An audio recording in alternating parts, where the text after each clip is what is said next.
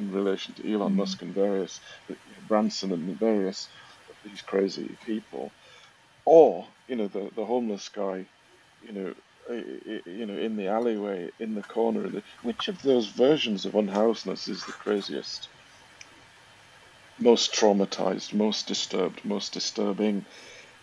I think the jury would have to be out, wouldn't it? um, I can sort of see that in a way the guy in the alleyway at least sort of knows what he's doing. He knows why he's doing it. He's trying to find a justification. He's trying to find his way. The idea of an endlessly deferred, shove it into the future, shove it into the into outer space, go and colonize another planet without learning anything about the failure of colonization on this one, it is a bit mad. Hi, I'm Naomi Murphy, and this is the Locked Up Living podcast, where we talk with a wide range of people about harsh aspects of institutional life. We also explore some of the ways to overcome them and to grow and develop. I'm David Jones. So join us every Wednesday morning, 6 o'clock UK time, for a fresh podcast. So today we're meeting with John Adlam and Chris Scanlon. Chris and John are both psychotherapists, and they work together at the Henderson Hospital, which was sadly and unjustly defunded in 2008.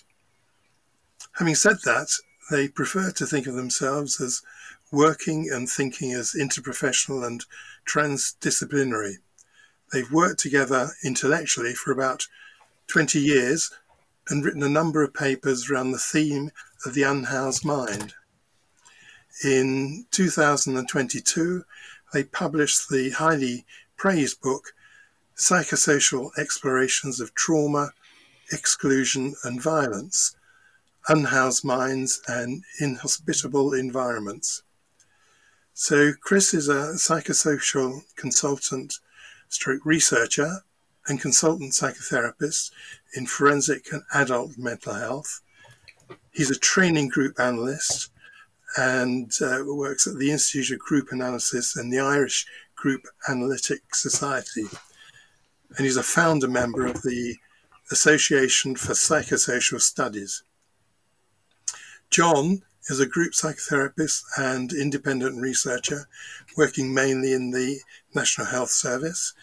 He's a founder member of the Association for Psychosocial Studies and a former vice president of the International Association for Forensic Psychotherapy. Welcome to you both. Good to meet you. Thank you very much. Hi, good to have you back on again, Chris, and also good to meet you, John, and have you on. Thanks for coming on. Could we begin with you telling us a little bit about your background? You're interested in how you met and established enough of a connection to want to write together regularly over such a long period.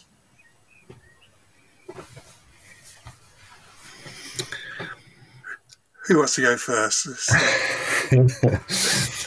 Otherwise, it'll be like a group meeting. Yes. So you as you've mentioned, we met at the working for Henderson Hospital. So I joined the Henderson Outreach team in 2001. Chris was already there, been there a few years before. And the outreach service had a very particular role of consulting to, as we started to think about it, of kind of consulting to the out-group and its relationship to the in-group, by which we mean specifically that people referred to the therapeutic community for the year's residential treatment had to work out whether they wanted to present to a selection group of the community to be taken into the community. And the outreach, one of the tasks of the outreach team was to help them think about whether they wanted to come in from the cold that far, or whether that was maybe just not the right thing at the right time. And so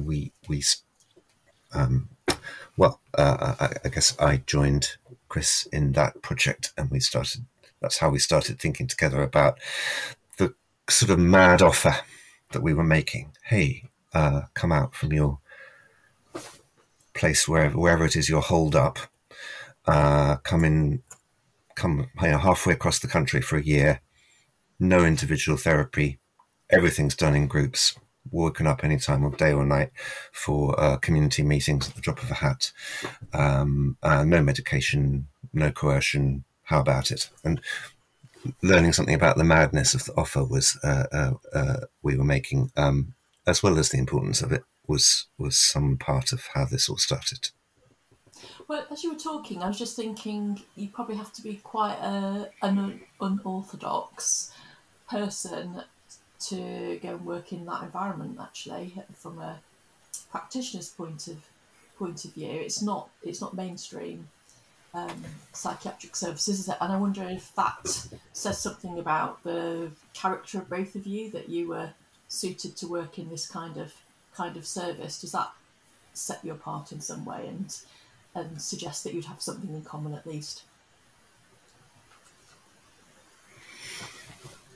One of the jokes at the Henderson was that it was a therapeutic community, so the staff didn't wear badges and the residents didn't wear badges. It was before those days, and there were regular visitors who'd come along, and they would be because we did everything together communally. It was never entirely clear who were the residents and who were the staff, and one of the jokes was always that the difference between the residents and the staff was that the residents got better and left. And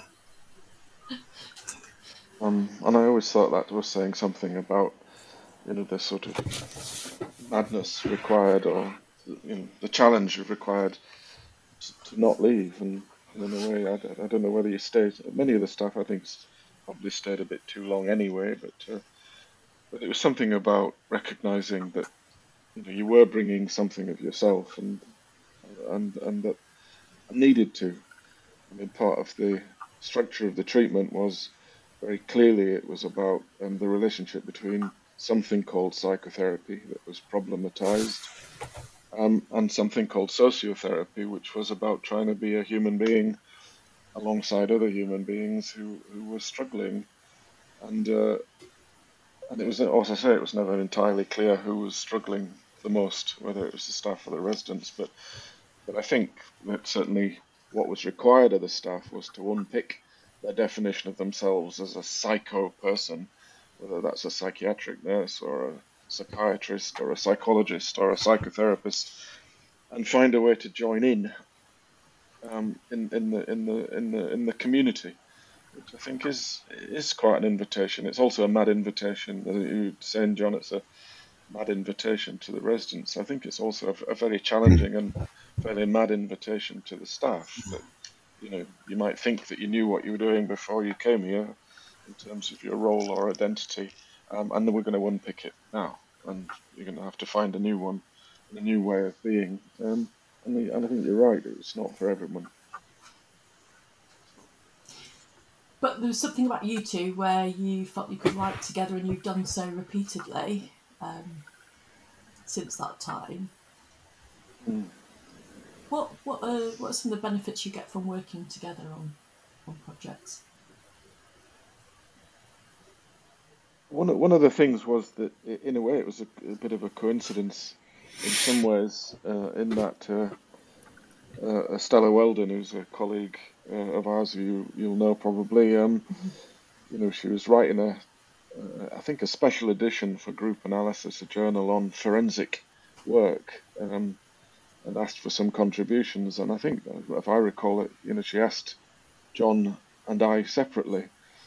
Given that we were sitting in an open plan office a few yards from each other, we sort of thought, well, why don't we halve the effort and do it together? Although I'm not sure that it halved the effort, but we might have doubled the effort, but we did it together anyway. And I think it sort of started from there. And so I think, Stella, who I think has been very influential in a lot of people's careers, I think was certainly very influential in this aspect of mine anyway, and ours, in terms of the writing. So it wasn't particularly intended, I don't think. But then 20 years later, still doing it. So thanks, Estella. I think. Yeah, yeah. We didn't know that it would be 20 years and counting. Well, it's 18 years from when that piece was published, and so it's probably 21 years or something since we started it. I think I think we that she did invite us both speaks to some sort of shared ground and or perception of shared ground. But I think it's just been really good fun to not know the ground. Speaking for myself, that I stand on, but also I value immensely giving up the sort of I suppose I may not have achieved this, but giving up the narcissism of how a paper would look if you wrote it yourself, in order to discover what comes of minds coming together. I still, it still surprises and delights me, that process. And I would just add that I think that does very much link to the office that we were in at the time, which was at the Henderson. Where in a way, if you weren't doing it with other people, yeah, you would wonder why. If you were doing something on your own, this was always a sense of, that was a bit of a problem. Why you're doing it on your own. Both in terms of an invitation to join in, but also a sort of critique really around, the individualistic nature of some of the problems that we were trying to address. Thank you. Yeah, well, you've put that very well, but there's, I think, rather a lovely little description in your book. I can't remember if it's at the beginning or the end, where you say something about the process of writing over this period of 20 years, which has sometimes been a challenge. I think you put it that at times you'd wish the other one wasn't there, but other times it's obviously been very creative and fulfilling. John must have written that. Yeah, I don't think it's either or. I think those must go alongside each other. Kind of that. There's something about.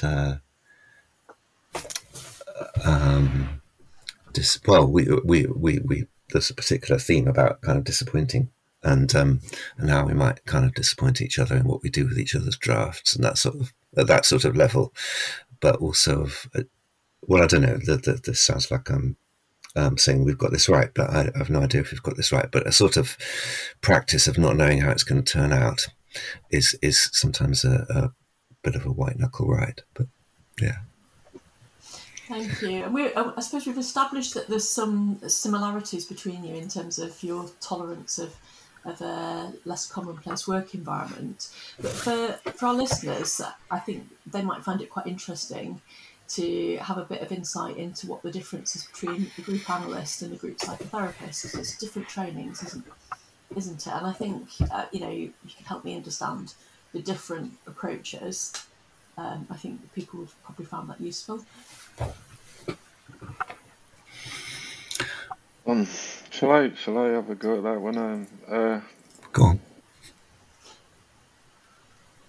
I think one of Freud's ideas about the narcissism of small difference, I think, comes into play in that to all intents and purposes, I don't make any particular distinction between group work in terms of a way of thinking about how to be in a group, regardless of where that group happens to be. But some groups are sort of defined by the system as having patients in them, or clients, or service users, or whatever it happens to be, and I think those places and spaces are called psychotherapy spaces. So group psychotherapy, I think, is defined by the client group. But I think that linked to that earlier conversation about what's the difference between the patients and the staff within a therapeutic community, I think the parallel process is that in order to be effective working with people that might be called patients in groups, you also have to have places for the staff who work with the patients in groups to have groups to belong to. So that there's something about the parallel process, in a sense, is that I don't think that any of us can work effectively in these systems of care unless we, as workers, have places and spaces to be.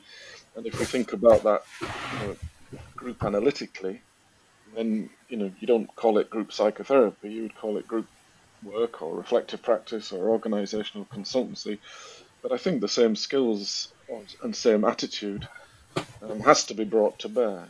So particularly around relationships of power and authority and the meanings of hierarchies and those sorts of things that as staff members we're very, very fond of using as defense shields. Who's in charge of whom. And I think in order to be effective as a psychotherapist, whatever that is, I think you also have to be very mindful of these issues of power, inclusion, exclusion, and how they play out in the system as a whole. So I don't think there's a distinction that I think is meaningful, other than the context in which the work takes place. Thank you. I prefer group analyst because I think that that's the sort of overarching thing. Having said that, I would also add that I think in terms of the book, I think we do describe ourselves as psychosocialists. So I would see that the psychosocial frame is the widest, the frame under which group dynamics and group work sits anyway. So because I think the psychosocial involves the socio-political, and so you think about these group dynamics and how they're played out not only in small groups and clinical groups and therapy groups and staff groups and organizational groups, but also in communities, neighborhoods, and on the global stage. I think we are, wanting to bring the same lens to all of these perspectives, I think, really. Thank you. Was there anything you wanted to add to that, John, at all?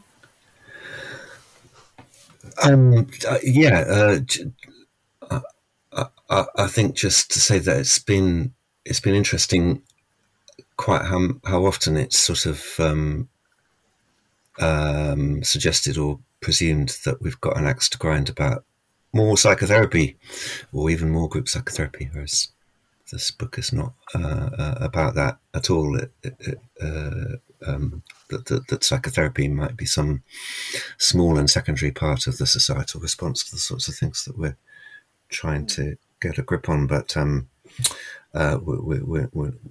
we don't have those axes to grind, and those, and even the question, what's the difference between a group psychotherapist and a group analyst, which is if it's a patient that's asking that in private practice, of course must get a full answer about the training and so on, but in the wider sense, it just speaks to some of the kind of guild wars that get in the way of the societal response, really, to the difficulties we're trying to describe and work with in the book. Yeah, maybe if I could add just one more thing, is that I think the problematic is the in the psych bit for me. And so if there's an axe to grind, it's not that we need more psych people, but that really we've neglected the training and the development of all sorts of social workers and nurses and project workers and prison officers and and the sorts of people that are working in groups with very troubled and problematic people. And I don't think we need more psychs. If anything, we need more socios, because I think the problems that we're wanting to address are much more in the social and political places than in the consulting rooms of psychotherapists of various sorts. So. Let's move on a bit. So what I wanted to move on to really was your use of the idea of the Diogenes paradigm. You talk about Diogenes a lot in the book. What do you mean by that? What's it? What meaning are you trying to convey by the use of that? Um, I think the first thing to say about our use of that story is that it is a story that we're using, and the importance of story and storytelling. I hope sort of shines through the whole of the book, but it's a particular story because it's a story of a homeless migrant, excluded, colonized, shamed outsider, and his travels, but also his encounters with power, and with offers of inclusion made on terms that he can't accept. And so we I suppose trying to play with telling a story underneath the story, for what the received story of the ancient traveling philosopher tells us about the psychosocial dynamics that we're trying to address.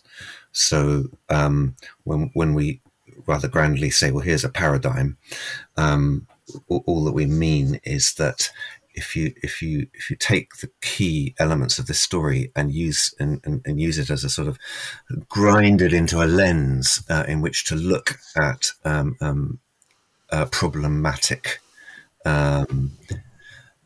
areas in the field of health and social care, but also just at the global scale, in all the different scales of group activity in Gaia, you can look at all these difficulties through this lens, and hopefully it will illuminate some of what's going on in the way that famously the old guy used to wander around carrying a torch in broad daylight, looking for one honest man, or kind of just trying to get hold of what's going on in apparently intractable psychosocial dynamics. And the story is our tool, partly because we make a point of not wanting to use other people's stories. So there's no such, it's not a clinical book, but there's certainly nothing that looks like clinical material in it. So we're using parable and storytelling and poetry and myth and allegory, partly to rectify a sort of disrespect that we may have partly been involved in the past, in sort of trying to tell people stories for them. Yeah, that's a very illuminating statement you've made there, I think, John, particularly in your reference to not wanting to use the stories of others.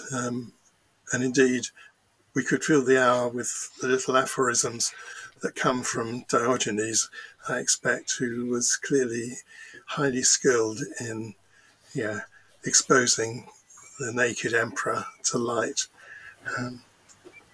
But you also made reference to Gaia theory as well, I think, then in your answer, John. And unless I missed that when my internet connection dropped, I think it could be helpful, I think, for you to give a bit of an explanation of that as well for anyone listening. Yes, by that reference, we mean thinking about the planetary system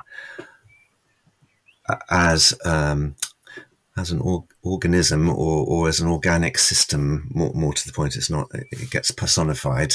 It's not a being, but the planetary system as an organically interlinked system, which is basically the center of Gaia theory, is one of the things that we try to. Stupid to call it a thing. One of the phenomena that we try to look at in considering how numerous psychosocial difficulties are interconnected, but also at more straightforward level. This is the day after Earth Day weekend, isn't it? We are in the Anthropocene age, where human action is the major driver of geological change, and the Gaia system is colossally destabilized by our activity, although it will restabilize itself better than perhaps we will be able to. Thank you. That's very helpful. Thanks. So just going back to Diogenes, do you envisage that the example of Diogenes relates to your idea of the unhoused mind? I mean, he lives in a barrel, so I suppose there's some connection there. How else?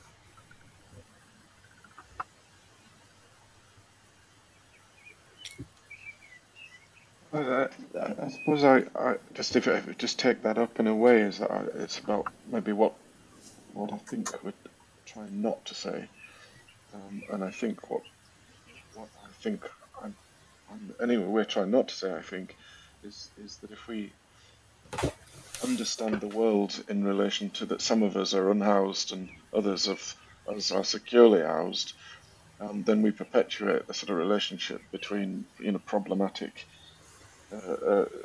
subgroups, if you like, because in a way, if we together aren't housed together within the planetary system, or whether it gets called Gaia or whatever gets called, then there is a disharmony in which no one is housed securely. So an injury to one is an injury to all, as it were, in that sense.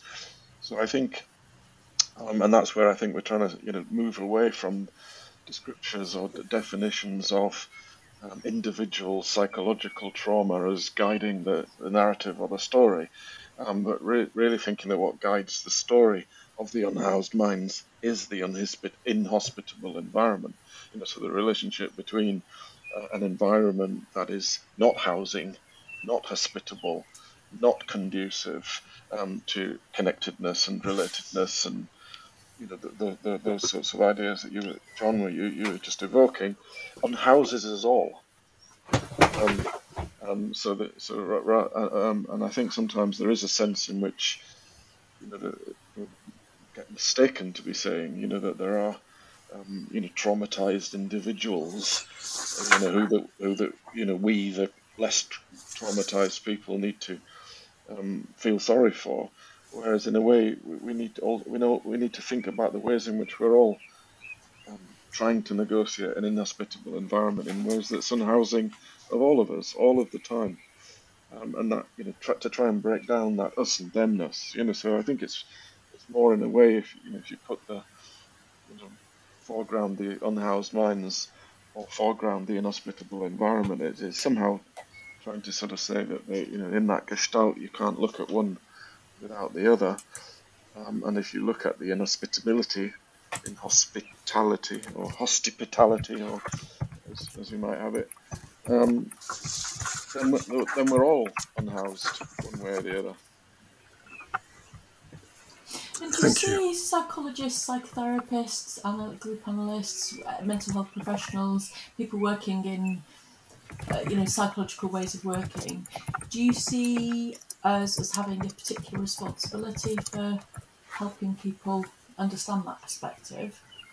Beyond that of other members of society, I meant, do we, as people working in psychological ways of understanding the world and people, do we have a particular responsibility for taking on some of these issues and trying to affect change in a different way to other members of society?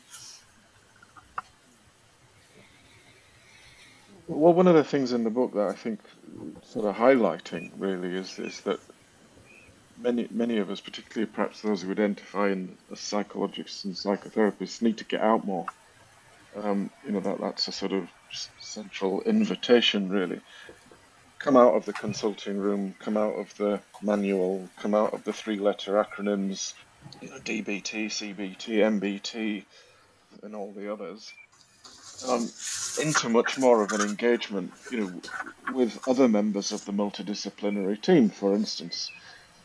To imagine that, we're working, if we're going to work effectively, we have to work together. And there's various papers that come to mind. There's a nice paper I liked, the other 23 hours, working on residential settings, psychotherapist comes, does their hour of, intense intervention.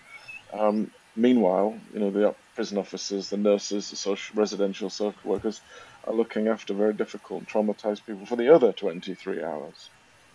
And so you think, well, where might you put your energy if you were looking at that as a metric? I think you probably want to think about the other 23 hours, in a more detailed and in-depth way. And I do think that increasingly we're living in a world that is psychologicalizing and individualizing and personalizing a lot of problems, which I think is well, we're saying in the book, is a psychosocial defense. It's a retreat. It's a retreat from the agora. It's a retreat from the marketplace. It's a retreat from conversations in public, so that conversations about what's going on go behind closed doors, whether that's it psychologically or whether that's in financial industries and banking or politics or whatever. So much is not happening in public. So much is happening in private, behind closed doors, and that this is part of the problem. So the invitation is to all psychologists, psychotherapists, but also everyone else, really, to get out more, to engage more with each other, be part of the democratic process, if you like, the political process, be involved in community life, whatever that means. Think about and talk about the issues that are bedeviling society, whether it's the climate, migration, racism, war, um, and the list goes on, rather than think that there is something important about talking to a small number of people for a very short time about their childhoods. Let's think, let's get some sense of proportion and balance, I think. And I think certainly I think we're quite strongly critical, either directly or indirectly, about the psych industry that privileges certain ways of working, certainly within mental health services, for instance. Yeah, we're also trying to think about what practice of equality looks like and feels like, and at that point, a question about privileging one or two professional guilds over voices of lived experience is kind of automatically a sort of status quo question. So we kind of busy trying to talk ourselves out of having a professional role, and of course we attained this platform by having one. So there's a paradox, but the voices of lived experience are written out of many of the histories that we kind of receive, and to find where the conversations are, rather than feel that we've got some special authority to instigate them, is I think important part of what I want to say to that. How to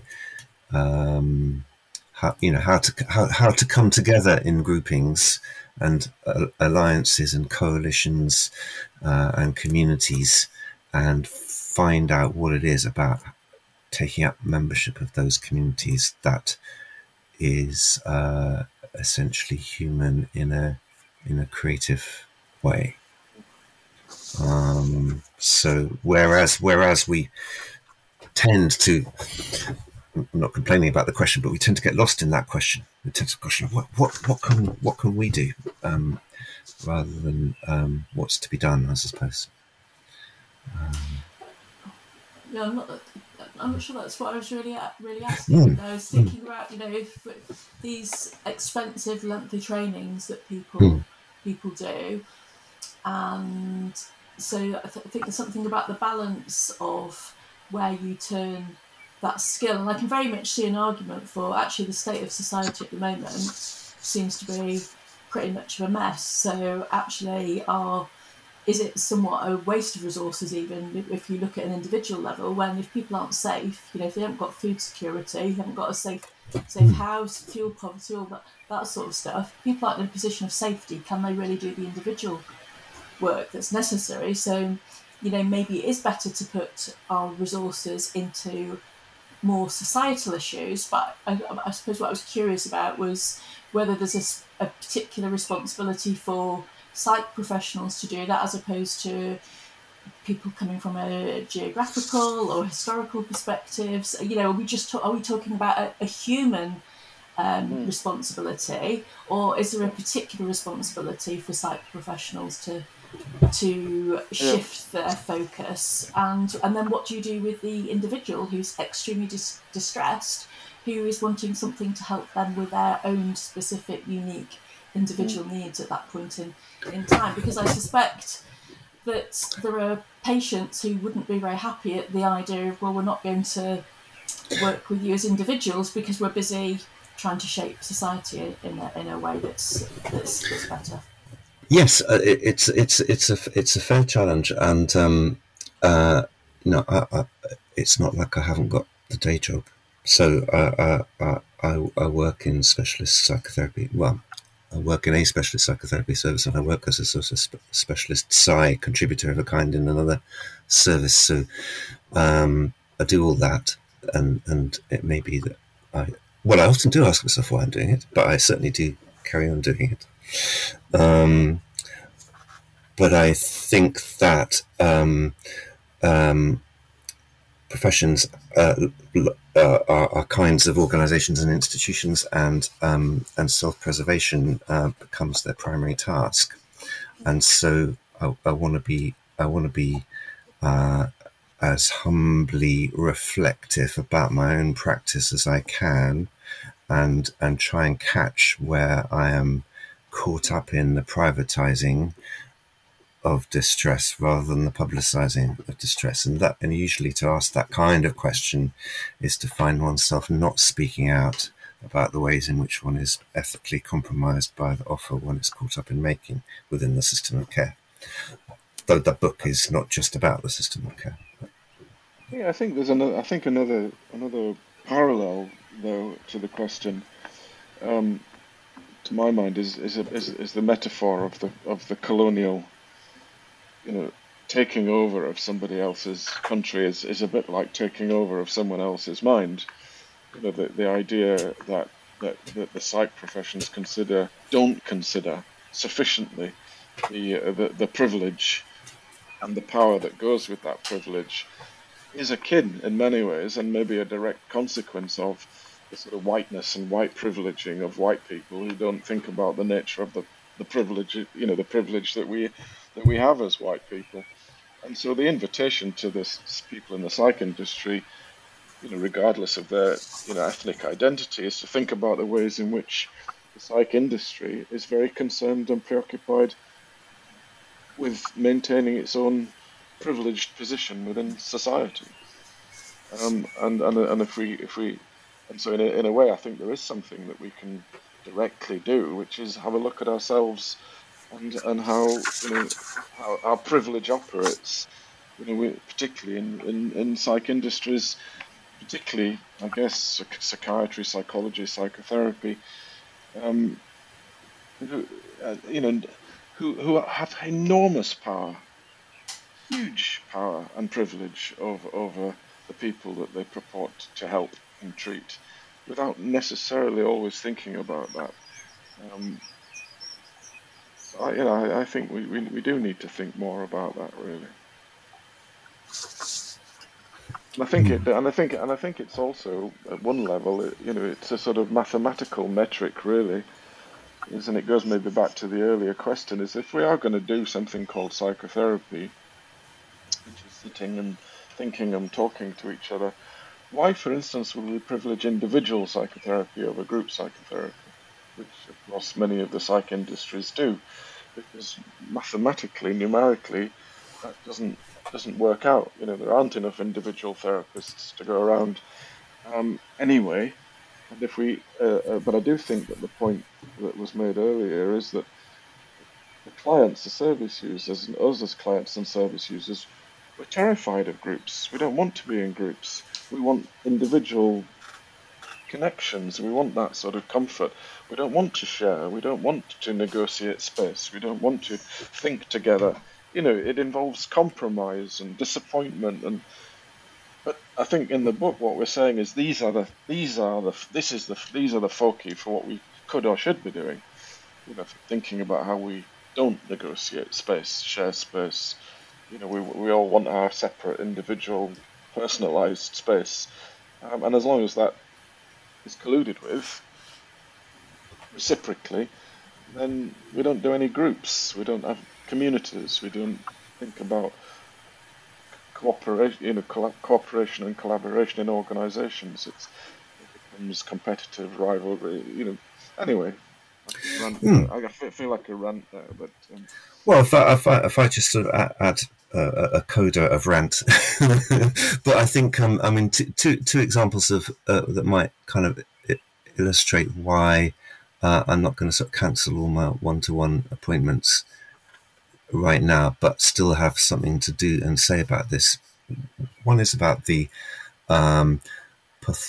what I think is in the book. It's a thread throughout the pathologization of the avoidant or so-called refusing response to the hostile environment of the consulting room, or the offer of housing, or school refusal, or any one of a host of examples where you sort of there must be something wrong with you if you're not accepting this offer on the terms on which it's offered, and the way to eliminate that is to speak about one toxic attribution in particular, which we kind of renounce at the beginning of the book, and that is the idea that something wrong, there's sort of personality pathology. Well, there must be something pathologically wrong with your personality if you're not being a good patient and making me feel like a bad doctor. This has been written about a lot, and I won't go into it. But working in systems where this is still the diagnostic framework involves a level of ethical compromise that is not an unacceptable level of compromise. So let's not do that. Let's not say it's a problem of personality or it's behavioural. Let's find out what it is about our offer that the person in question or the people in question can't take it up right now. That's one example. The other example is, yes, carry on our practice inside and outside of institutions, but if these institutions are structurally racist, how to practice ethically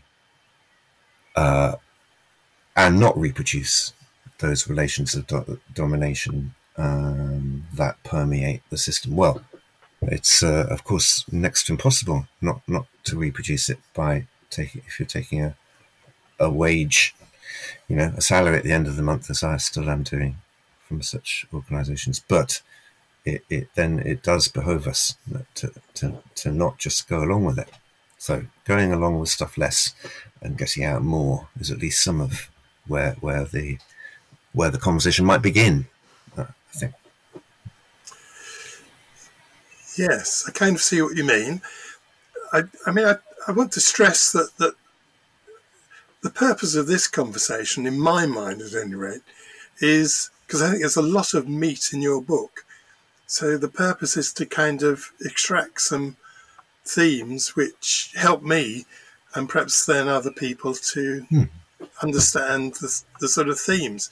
And what I am experiencing is a real tug between the social, political, and the group and the individual, all of which makes a lot of sense. But makes it difficult for me to kind of pick up the kind of themes which I feel comfortable with, if you see what I mean. So I'm still wanting to know about this concept of the unhoused mind and how you think it affects. I almost hesitate to say it. Individuals. I mean, I think that's first of all to say I think that's lovely feedback, and if we're onto anything at all, then we are onto something unsettling. And if, as Chris was saying earlier, if we are all displaced or unsettled or unseated by the Anthropocene and the end times of carbon capitalism, or however we might frame it, and all our preconceptions are up for grabs. But if we're dissociated from that so as to survive it, then it will be unsettling to try and not dissociate from it. Okay, what is going on here? What's being perpetuated here? So that's the sort of the macro level. If settledness, in the sort of psychosocial sense, is a value located in a time when settledness was possible, then what? But I think to think about the individual, I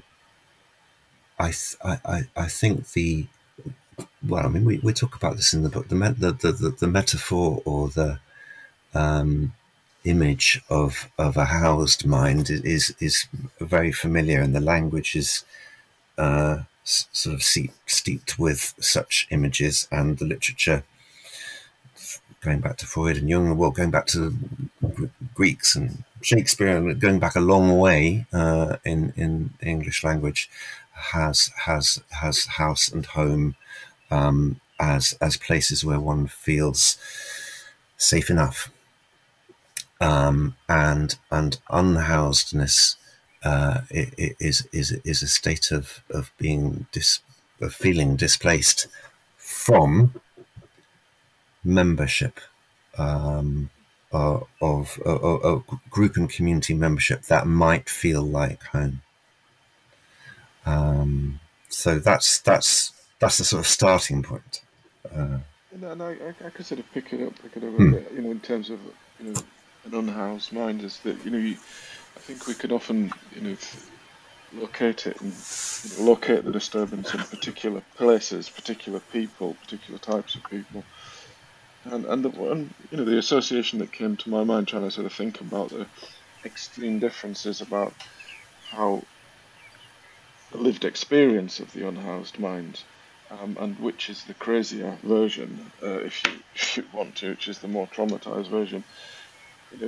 Which is crazier, the idea that if you spend billions and billions of dollars to build a space rocket to go and colonize Mars, because the Earth is so fucked that we can't live here anymore.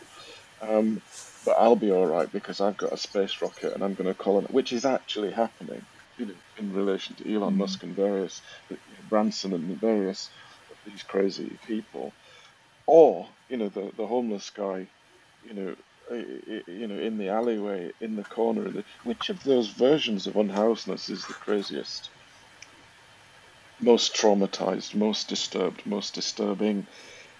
I think the jury would have to be out, wouldn't it?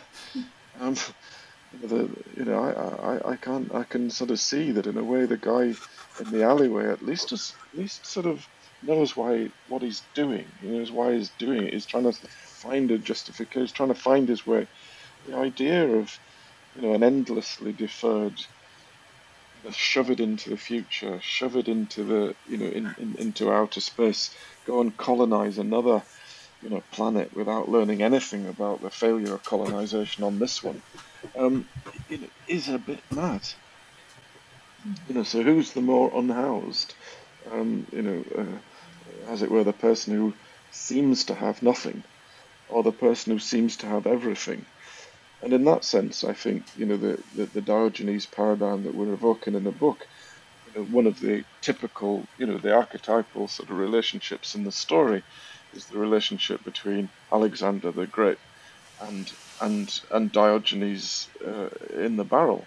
And Alexander the Great, could be understood, although I think he was probably a lot brighter and more sophisticated as a philosopher than, the people that I've just named, Musk or, but this relationship between those who are imagined to have terrific power and privilege and those that are imagined to have none are mirror images of each other, really. So, in terms of thinking about unhousedness, I find myself drawn to these, extreme versions.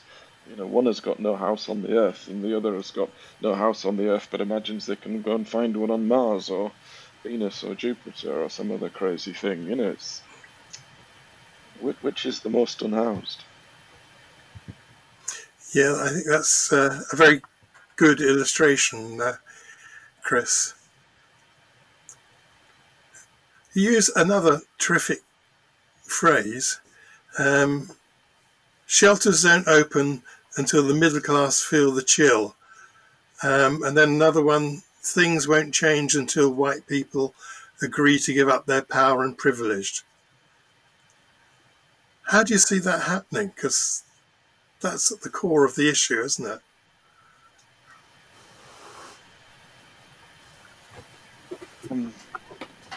Well, I suppose that's phrase, isn't there, that turkeys never vote for Christmas. So the idea that that the privileged and the powerful will give up their power and privilege, I can't think of any historical examples where that's ever happened. And it may be over some negotiation, that there may be some peace agreement, some cessation of violence, Northern Ireland or South Africa or somewhere like that. But the war goes on, as it were, and I do, in the book, I think we do sort of I think we try to interrogate this quite closely. Is what can something be given up? Is there any willingness for anything to be given up, or does it have to be taken? Does it have to be, as it were, a war, a caesura that runs through society now and forever? Do we need violent revolution, and do we need people gluing themselves to the roads? Do we need, what is it going to take for people to listen, the powerful in-group to listen? It seems that the evidence that are going to listen to reasoned argument, or even the ballot box, in relation to democratic processes, I do feel that realistically, the rich and the powerful and the privileged and the white people we're not going to give up our power. So the consequences of what that means, I think, is at the heart of our book, and it's like trying to say, please let's take this a bit more seriously. The idea that, well, we'll give up a little bit. We'll make a few policies, we'll make a few concessions. It's not enough. It's not in time.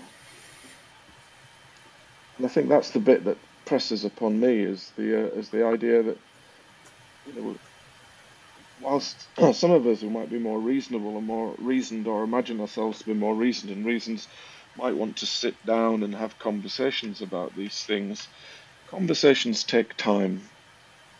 They take commitment, they take willingness or participation, and I rather fear that we're running out of it. Time. So that maybe something a bit less reasonable and a bit less reasonable might be necessary, and that's what I think we're beginning to see. With increasing civil unrest and activism and so on. I completely understand why that's why we're in that place. And it is about violence meeting violence. The violence of the oppressor. Does it have to be met with the violence of the oppressed? Perhaps so. I mean, that's the dynamic at the moment. but it's a sort of status quo. This keeps happening, the reciprocal violence between in-group and out-group. And I don't think we can, and who are we to make prescriptions, as it were, to the out-group for how, whoever we understand by that in any given conversation, how those constructed as not of the in-group should proceed gradualistically or kind of revolutionarily or violently. But there are some obvious moves that can be made. Power is increasingly shameless, perhaps, and so very hard. It's not enough to expose the workings of power, but hashtag welcome the boats rather than hashtag stop the boats, please. Let's if tobacco smoke is established as going to give you lung cancer, what about economic growth as a sort of election winner, which both political parties in this country insist is the thing? We must have economic growth. Well, that's just as toxic to our chances of settledness as the smaller example is. So let's not talk about economic growth. Let's talk about reparations for slavery before, and worry about economic growth another time. Let's find ways to insist on welcoming the boats. Let's note our positionality in sort of every move that we make. Let's not go along with this idea of co-production, that there's a sort of equal hyphen in co-production, and that a pleasant bit of power sharing is going on. Power sharing is power retaining, so let's not do that. Let's ask what it might look like if someone else was in charge. So There's also an example, isn't there? There's examples, I think, about how, you say, well, it needs to be gradual, it needs to be careful, change over to, time will give a little bit, give a little bit, give a little bit. Because, this is a big tanker and you can't turn it round. Those sorts of metaphors. But I think, as was observed, I think it was Latour, was it, John? I forget now. My just can't recall. But the idea that during the COVID crisis, the idea that we couldn't put the world's economy on hold.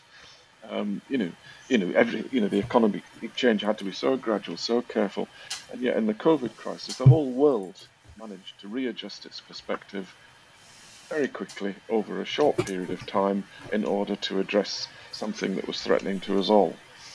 And so the idea that it's not possible was not evidenced in the COVID crisis. It's been observed, the world did manage to say, look, actually something is threatening sufficiently to all of us that we are going to close things down, close down the economic system, and stop the people travelling, and so on.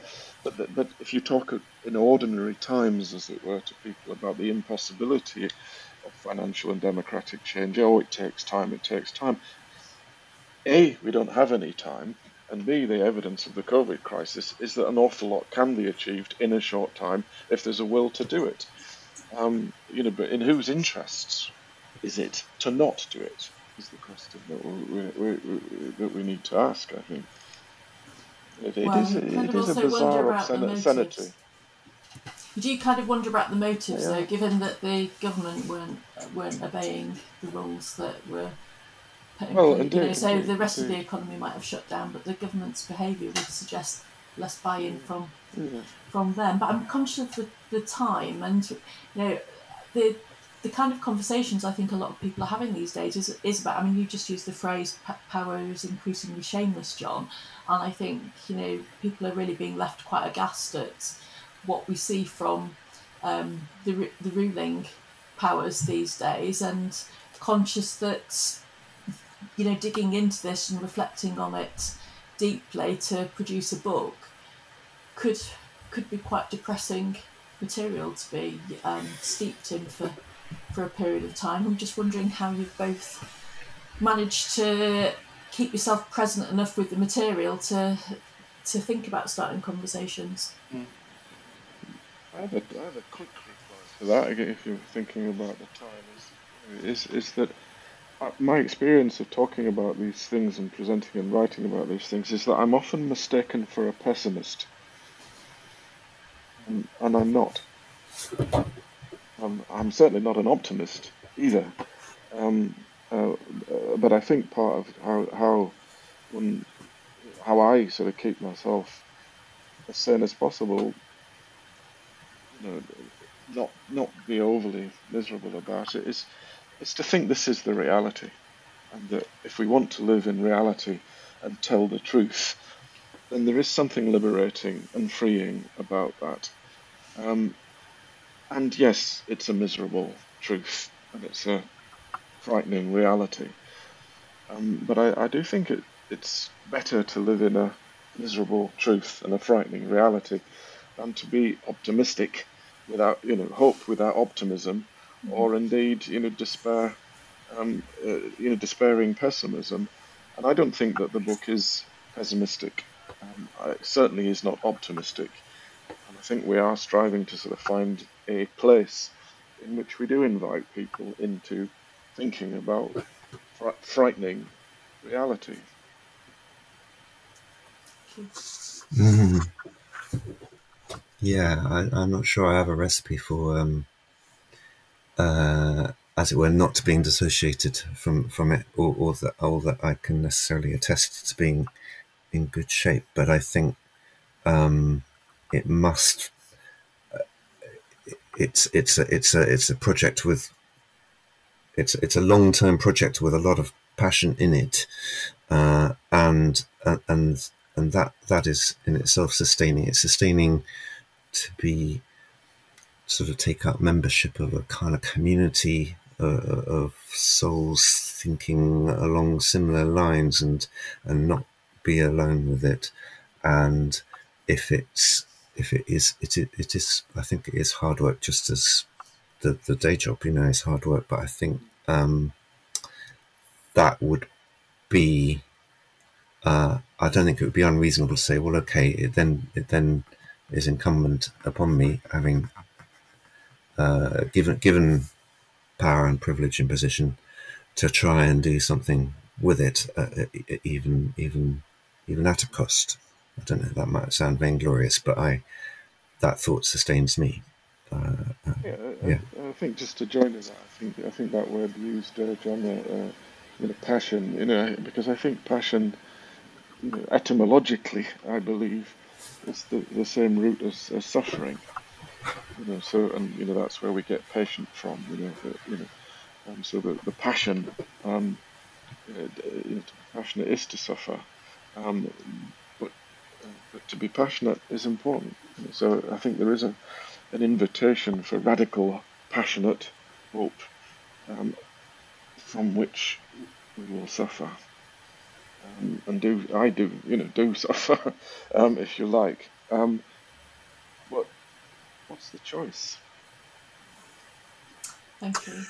Yeah, that's a good place to end. But just to stress, this is a rewarding book. It's a book that's packed full of ideas, and we've only kind of scratched the surface here. So thanks very much to the two of you. Thank you. Thank you very much for having us.